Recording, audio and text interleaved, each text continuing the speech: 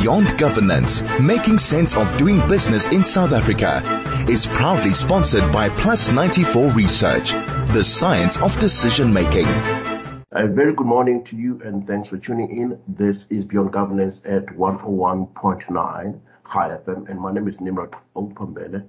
It is good to be here, and thanks for so much for your company, which is much needed as we get our thoughts and decipher some of the very complex social and political issues facing the country. Hopefully would add value in illuminating some of the blind spots through our robust engagement with our guests. In today's episode, we pay particular attention to country's energy crisis, which continues to belittle economic recovery.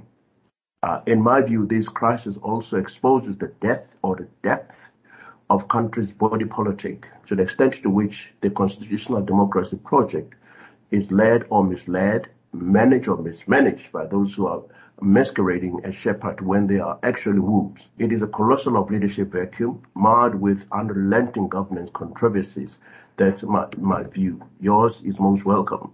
As you know, during the past 3 weeks, severe load shedding has disrupted all our lives and caused immense damage to the economy. The daily power cuts we have seen experience and inconvenience millions of South Africans' households and have presented huge challenges for business to recover. In making sense of this humongous, I would imagine, and complicated issue with a devastating impact on the economy, which is barely recovering from unprecedented effects heels of massive looting and daily protests characterized by damaged property, we will be engaging with thought leaders on this particular issue. Hopefully, by the time we are done, you and I will be in a better space to comprehend some of these issues, at least moving forward.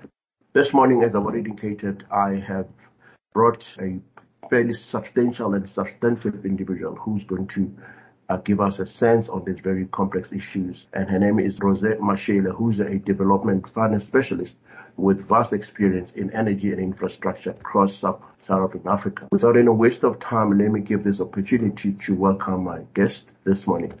Ruse, good morning, ma'am, and welcome to Beyond Governance. Good morning, Nimrod, and the listeners. It's Ruse Moleshe on this side. You have noticed, as a concerned South Africans, and party to a host number of sessions wherein governments and other thought leaders have tended to unpack these very complex issues which are historical. And be that as may, we don't seem to have a firm grasp on the energy crisis. Just an overall perspective from your end, is there an end at the end of the tunnel? That's $1 million question. It depends on what we do with respect to our situation today to ease the challenges that we are facing, including load shedding. So what we do is very, very important. We have plans which we can go through with respect to trying to arrest the challenges. But we have had plans in the past which we have not seen through. So it's very much dependent on how serious we are in trying to address the problem and how we put a shoulder to the wheel and try and push forward. Interestingly, you made mention of a number of plans that you've had before, and which means this time around there has to be a different level of commitment, a different level of political will, and putting the shoulder to the wheel, as you've said. What would you consider to be critical success conditions or factors for a turnaround strategy, of a turnaround? The biggest challenge that we have a non-performance by Eskom with respect, particularly the power plants that they have. The coal-fired power plants are not performing in line with where they should be. So any intervention should include addressing that problem. Well, one of the problems, for instance, is with respect to maintenance, which the government is trying to get involved with, looking at all those plants. If I give an example, we have about 15 power plants within Eskom. Now they've chosen the top 6, which they think have a great potential for a turnaround. An example is that we have, out of the top 6 that they've chosen, we have 2 that are between 42 and 43 years old. And then we have another 2 that's between 34 and 37. Another one is 26. Another one is 5 years. So specifically the one with the 5-year lifespan so far Kusile power plant has been in existence for 5 years. There is no reason why we should be talking about it having energy availability factors, which is just availability of a plant, its performance being so low. So there will be a concerted effort to make sure that those plants are turned around and they perform according to where they should be. In addition to that, new generation capacity will be brought online to help augment what Eskom does, hopefully reduce what they spend on diesel and all other matters, and that may help with the matters. We are now being called upon to take a quick break. We'll come back just in a second. Beyond Governance, making sense of doing business in South Africa, is proudly sponsored by Plus 94 Research, the science of decision making. Thank you very much. This is Beyond Governance at 101.9 High FM. My name is Nimrod Mbele. I am joined by Ruse Moleshe, who is a development finance specialist with vast experience in energy and infrastructure across Southern Africa. We are talking a very complex issue about energy crisis, and she's giving us a perspective on some of the critical success conditions that are needed to ensure that the turnaround plan that has been unveiled by the president is a success.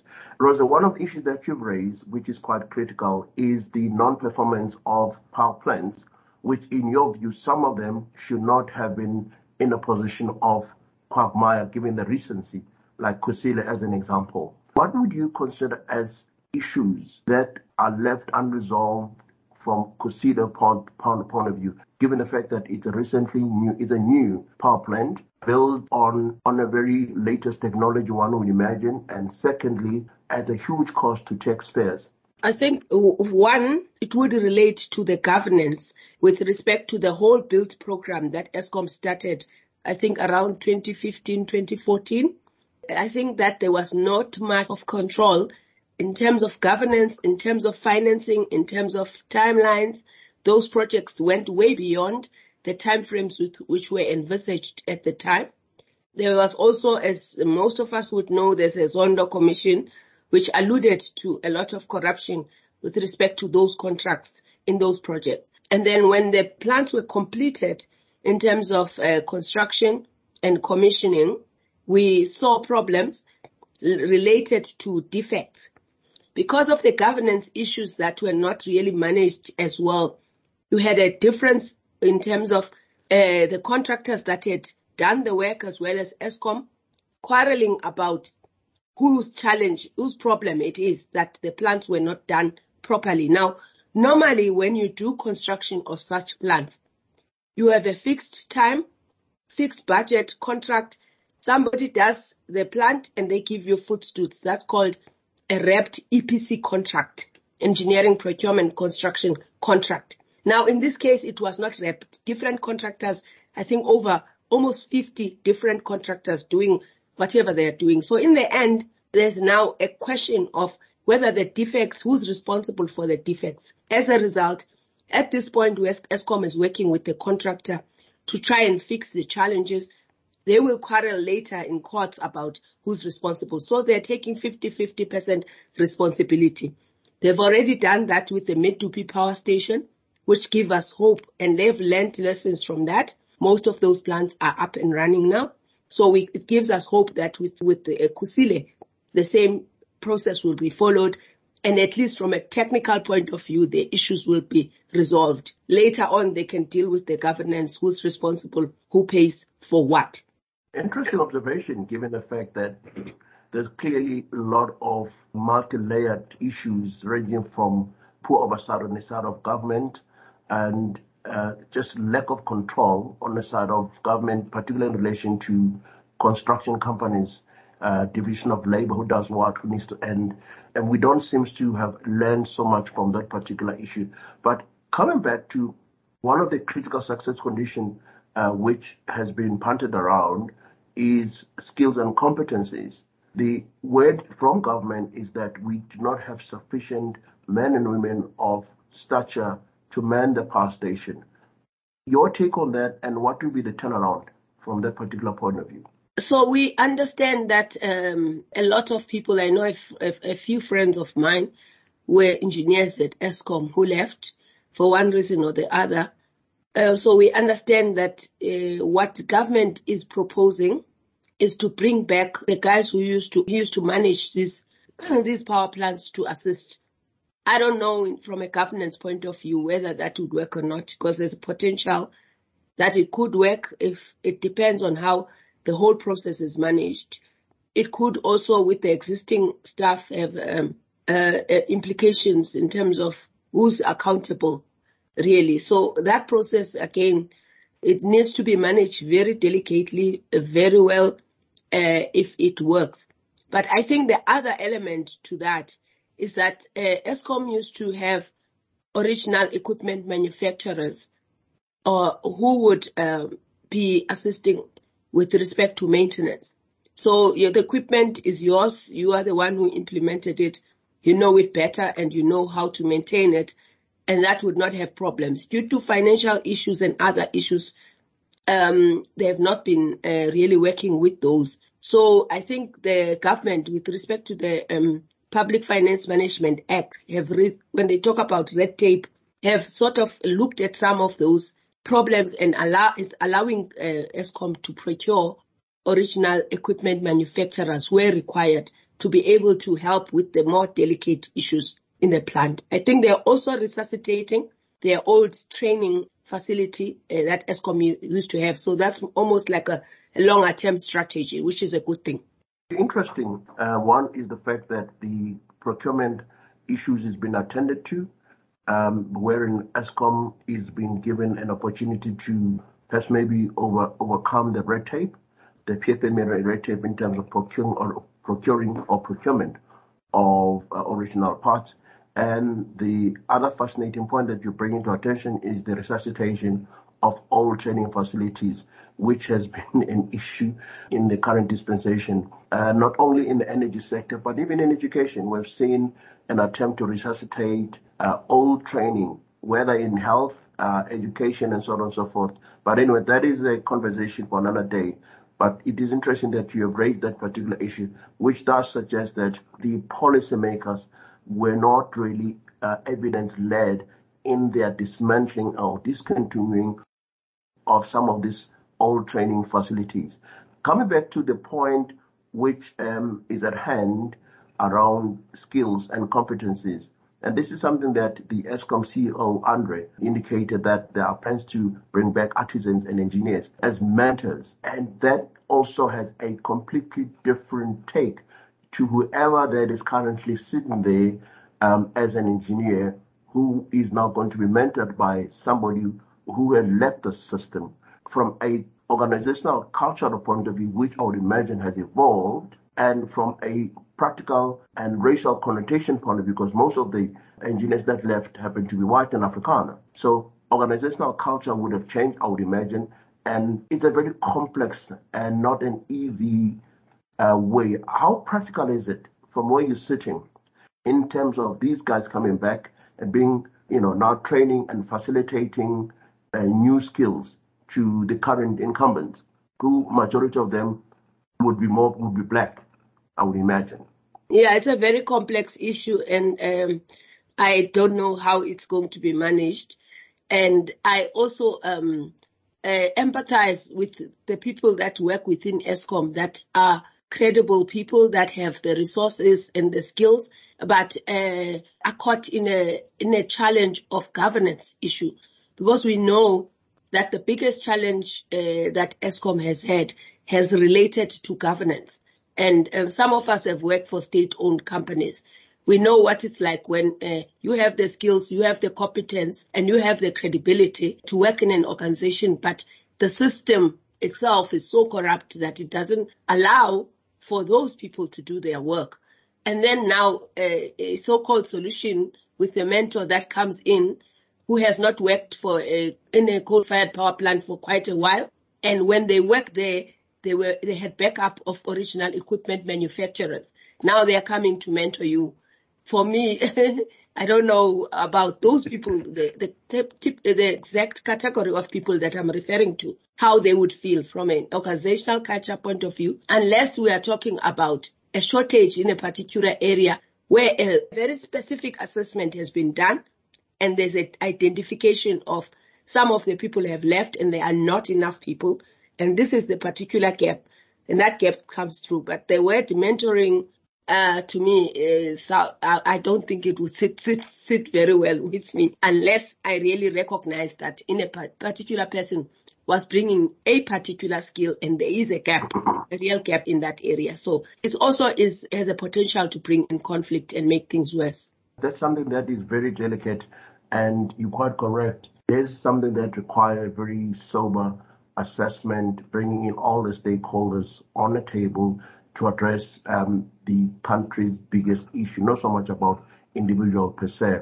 It will require a very good change management thought process and strategy that is pretty much inclusive so that all the stakeholders, at least in my view, are able to see the bigger picture as opposed to the myopic self-interest orientation. What would you consider to be, would you agree with me that change management, it has to be one of the biggest elements? And by the way, in my personal experience, this is something that failed. You have mega projects coming on board, stakeholder engagement, participation, and at the critical point, it's often missing. So I'm not sure what the ESCOM processes have been from a change management point of view. Do you consider this as one critical lever that could enable the turnaround strategy to be more effective?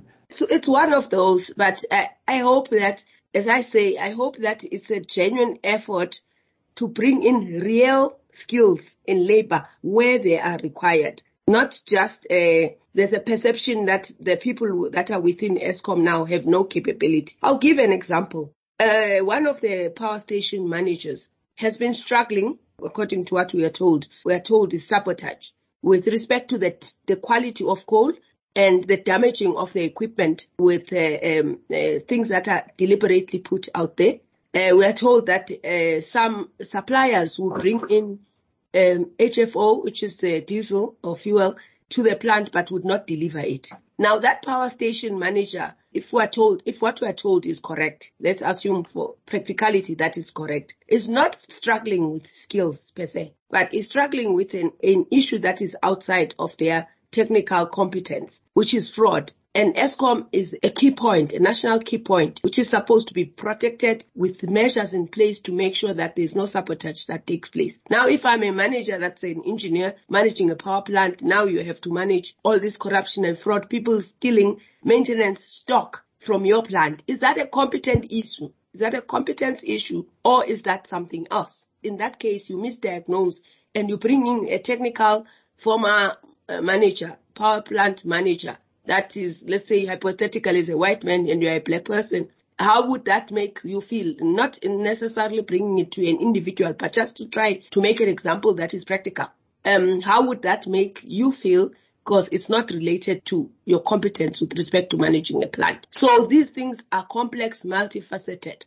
And in my view, that there should be a proper diagnostic, and where the skills are required, of course, that they should be brought in, but very carefully managed. Thank you very much for that insight, which I think has, a bulb just dropped when you say that there has been an aha moment for me, and I certainly think would illuminate the same aha moment to the listeners. The assumptions, what is critical for you is that we need to have a proper diagnosis of the problems. Some of the problems are beyond the technical capabilities which currently exist. If you have misdiagnosed the problem, which in some instances has been caused by sabotage of some of the employees, sabotaging the very same power plants, and if there's fraud in terms of putting through poor quality material such as coal, those issues are beyond the competence issue. And if you're going to have, based on what you're saying, if you're going to have a blanket approach based on misdiagnosis of the problem, we are likely to escalate the challenge even worse. Am I correct to interpret your views from that end? That's my view. Yes, definitely, that's my view. Unfortunately, we're gonna have to take another break. I know the conversation is getting very heated, and the listeners will surely been given an opportunity to comprehend some of the issues that you've put forth. Let's take a break. We'll come back in just a second. Beyond Governance, Making Sense of Doing Business in South Africa is proudly sponsored by Plus 94 Research, the science of decision making. This is Beyond Governance at High FM.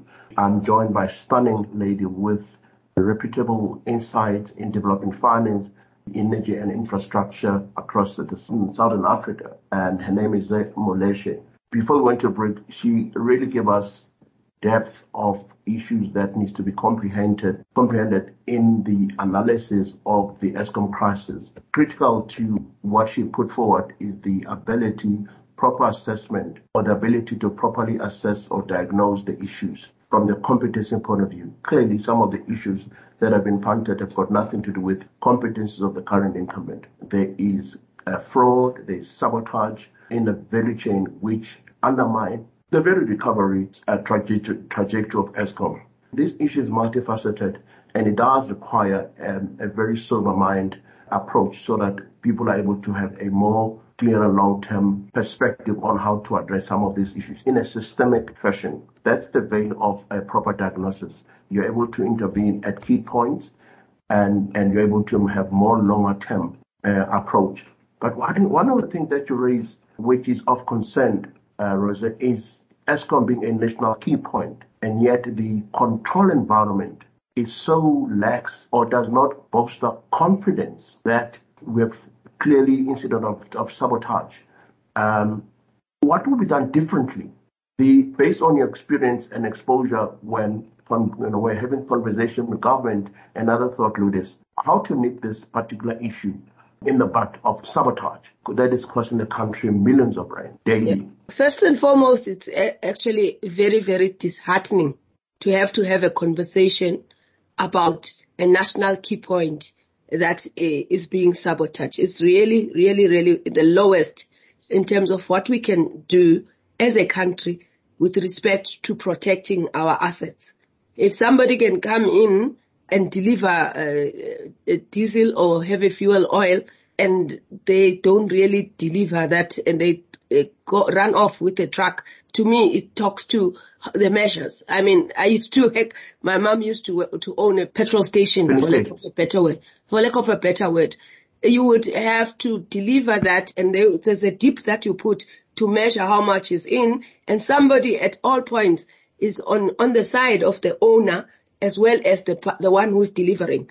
And there's not just a delivery where you're like dropping off things. There's measures that you put in place. So I don't know how it works in Eskom. So that's one. I'm just puzzled about some of those kind of things. But to go back to your question, the Minister of Police, when there was a briefing recently following the President's address on the matter, said something very telling, in my view, that when he walked around with the President and everybody else around the Tutuka power station, that he didn't even know why he was called to be part of the delegation that was looking at Eskom issues. So for me, that's telling. If he didn't know, it means he didn't know that, and we are told that people have been prosecuted already in this regard. So if the Minister of Police doesn't understand that why he was called until he got there, then it means that the different parts of government have been working, the different arms of government have not been working in a cohesive manner. And as I said, again, there's a National Key Point Act. What is the role of the police with respect to that? So I think that is better now that we are looking at a so-called crisis committee that the President has assembled, where all the different ministers with different responsibilities are coming together in a cohesive manner, and they are understanding the problem, understanding what role they could play to help with the problem. Maybe that will help us get to the root of the problem. As I said, there were many plans before. Hopefully this plan will help us diagnose, have the right role players around the table to arrest the problem. For your interest, for everyone's interest, I hope that plan works, because we've had so many plans in this country. Brilliant plans on paper. Execution has been an issue. The crisis committee that you're referring to, I mean, we've seen many of those. Truth be told, we've seen so many crisis committee, we've seen so many commission of inquiries. and very little come out in terms of those council investigation. It will be quite interesting to see who are some of the culprits, how many arrests have been made, so that we get to know, or at least some of these issues are able to bolster the public confidence that the system is working. Unfortunately, what you just revealed to us is also telling that there's not much confidence in different arms of state. We have seen it in July unrest. The Minister of Police, the Minister of Intelligence were speaking completely cross-purpose. They were talking different language on a very pertinent central point, which does suggest that there's not much communication. But anyway, that's another conversation, but it is telling. Let's take another break. We'll just come back in a second as we gravitate towards the end of our conversation with yourself. Beyond Governance, making sense of doing business in South Africa, is proudly sponsored by Plus 94 Research, the science of decision making. Welcome back. This is Beyond Governance at 101.9 High FM. And thanks for tuning in. I am joined by a fabulous lady called Ruse Moleshe, who is a development finance specialist with vast experience in infrastructure investments. She's really been giving us critical insights on the diagnosis and misdiagnosis happening at Eskom, and some of the turnaround strategy, critical ingredients for them to be successful. Rose, one of the issues that we obviously need to look at, because of crisis after crisis after crisis, crisis by its nature forces any plans to be expedited, either towards a positive trajectory or negative trajectory. Hopefully, positive trajectory would be an issue. Let's look at transformation, particularly from a women empowerment point of view, because when you've got a crisis, how you roll out your original plan does not mean everything takes priority. And I would imagine these kind of crises do undermine the extent to which the system, political system, is focused on comment. Your take on that, how disruptive are these crises to economic parity? I think that the transformation is going to fall to an extent at the altar of emergency, getting electrons in the system. We're already hearing that our major objective is to get energy in the system. And one of the solutions that's proposed is procurement by Eskom of power from existing independent power producers, particularly some in the renewable energy space, and also there's procurement from regional parties like ZESCO in Zambia, BPC, Botswana Power Corporation, potentially EDM in Mozambique as well. Now, with respect to the procurement process, I think you probably would have heard the crisis committee talking about bid window 5, which is the bid window where procurement had happened and those projects did not reach financial close, mainly based on the prices being so low. One of the other elements is a localization, getting part of their procurement to be sourced from internally in South Africa. Now, for me, that's one of the elements that is being relaxed to be able to expedite that project. And then there's bid window 5, which is going to be doubled now from 2,600 megawatts to about 5,200 megawatts in order to address the challenge in the short term. So that procurement process in itself as well, there will be concessions made with respect to that. Now, if you combine that bid window 5 and I think it's 2,600 megawatts, if I'm not mistaken, and you add this 5,200 megawatts, that's more than the current capacity of renewable energies that we have on stream in South Africa. And that will be expedited, firstly, in a very short space of time. Secondly, there will be concessions made. That means that transformation is going to be very much secondary or bottom of the list with respect to that. Procurement from Zambia and other countries is not something that's new. So it's just to alleviate the pressure. So in my view, the issue with respect to emergency procurement, procuring so much capacity in a very short space of time, number one, I don't know, there are issues there. And then secondly, relaxing some of the requirements that were there. And they were there for a reason, because the reason why we were looking at localization is to build infrastructure and to build capacity, for manufacturing within South Africa. And big program like that should have been an accelerator of that rather than achieving the opposite. So that's one of the concerns that I have, that we are just now going to be just buyers of power, really. Technology, if I can give an example, if there's time, if you look at one renewable energy project, let's say wind project or a solar project, let's say 100% of the total cost, if you break down the total cost, almost 70 to 80% of the total cost of that project go towards what we call an EPC contractor. That's an engineering, procurement and construction contractor. The top 10 of these contractors are international. They are all from outside. So they get a chunk of 70 to 80% with respect to construction, and then operating of the plant is also still goes to them. So about 70% of that input goes back outside. So now if you're going to now even on them procuring some of the additional equipment, you're going to relax that. You really just buying the project, buying energy really, and not looking at other developmental aspects that relate to that project as South Africa. And that will definitely have consequences, in my view, for transformation. We really have now trade-offs. At one point, you have to address the transformational imperatives which are genuine, but on the other hand, we have to look at the critical stage, the criticalness of the power crisis, that because we are in such a terrible state, we obviously would opt for procurement of equipment, mainly to foreign companies. And this on its own is counter, productive from a transformational point of view, that the monies that have been spent being shipped back to overseas, as you currently pointed out.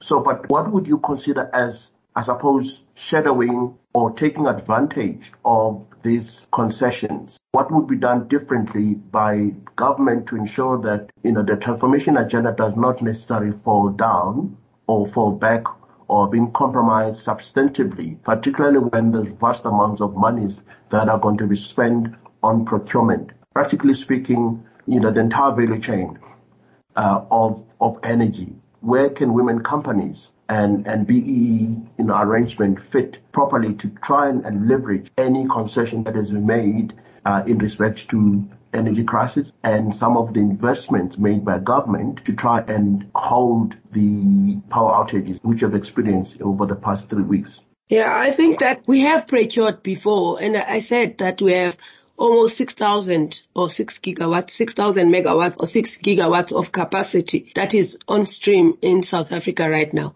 So that means that we have a very good understanding of the procurement process.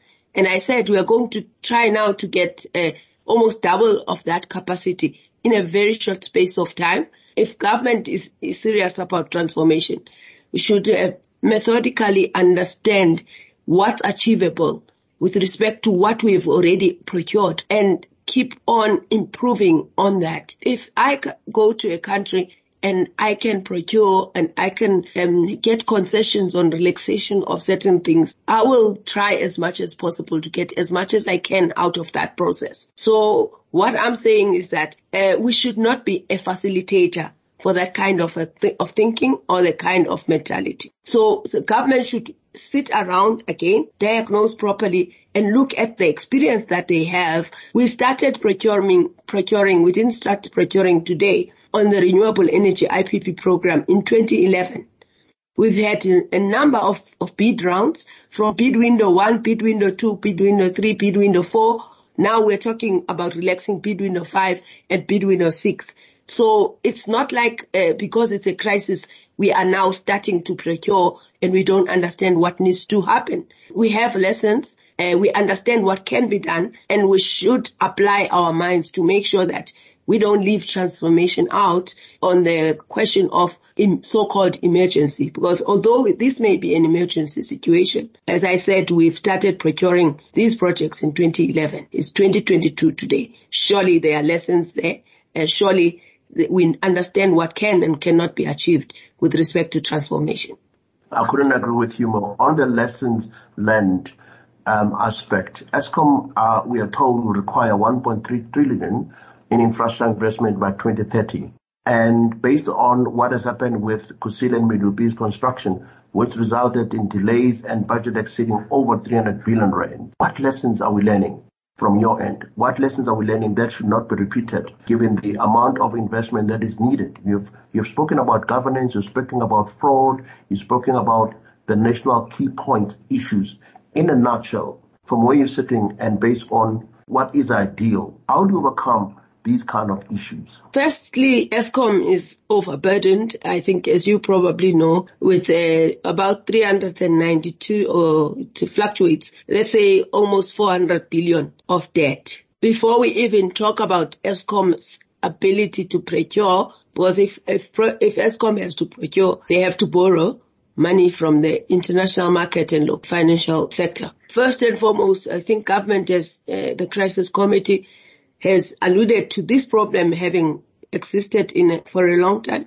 And one of the problems that need to be tackled before we even start to talk about how much Eskom needs to spend. So we hear that government is looking at that, and the minister has mentioned Deli Khotla, that is going to be National Treasury Minister, is going to be in September, and then in his medium-term budget policy statement, he will come up with the scenarios in terms of what government will do to help with that challenge. I think they are hinting at potentially taking as a sovereign, taking that debt on our South Africa balance sheet to be able to, because of an unsustainable debt with Eskom will be unsustainable for government.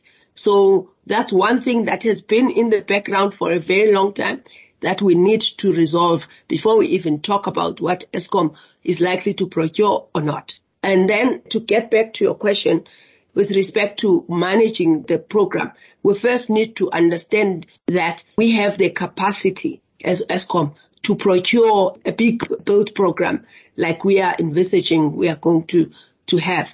Though I think that most of the procurement will be by IPPs, and Eskom will probably just buy the actual power rather than do construction themselves, except where they want to repurpose some of the plants to renewable energy. Firstly, in terms of the governance would be important to make sure that before we can be involved as Eskom in that regard, that we tighten up on governance. We have potentially, we probably need transaction advisors, people that have done this type of procurement in the past. Unlike going at Eskom in the build program that we had with Kusile and Medupi and all of that, Eskom had not procured such big infrastructure for a long time and took that for granted by just using themselves as people who could. They could have beefed themselves up with transaction advisors of people that have done similar undertakings outside of South Africa. So I think the most important thing would be to tighten up and strengthen on governance, have legal advisors that are competent, that are tier one type of advisors to advise on a procurement program, which have done this before. Wow, thank you very much. That's quite an interesting update or uptake in terms of what Eskom and government in particular needs to do to address this very complex and multi-layered issue of recovery, which has bearing on the overall recovery of the country, given the fact that energy plays such an important role, because without energy, everything just goes up, as we have seen. Unfortunately, we're going to have to leave it here, ma'am. Thank you very much for your insight. It has been a very fascinating conversation that we've had with you, and thanks for sharing your time with us. Thank you. There you go. That was a very thought-provoking and insightful conversation I've had with Ruse Moleshe, who is a development finance specialist with vast experience in energy and infrastructure across African continent. The issues that she has really shared with us does point to complexities which government is trying to, navigate in addressing one of the biggest challenges faced by this current government. Obviously, not all the national key points are being assaulted. We've seen, practically speaking, we've seen revelation coming from the Zonal Commission on the total collapse of governance in so many instances. Fraud, corruption, maladministration, you name it. Clearly, this current administration has got so much issues to resolve before we can really set the country back on track, as it were. I'm going to leave it here. It has been absolutely beautiful. Have yourself a wonderful week ahead. Shalom.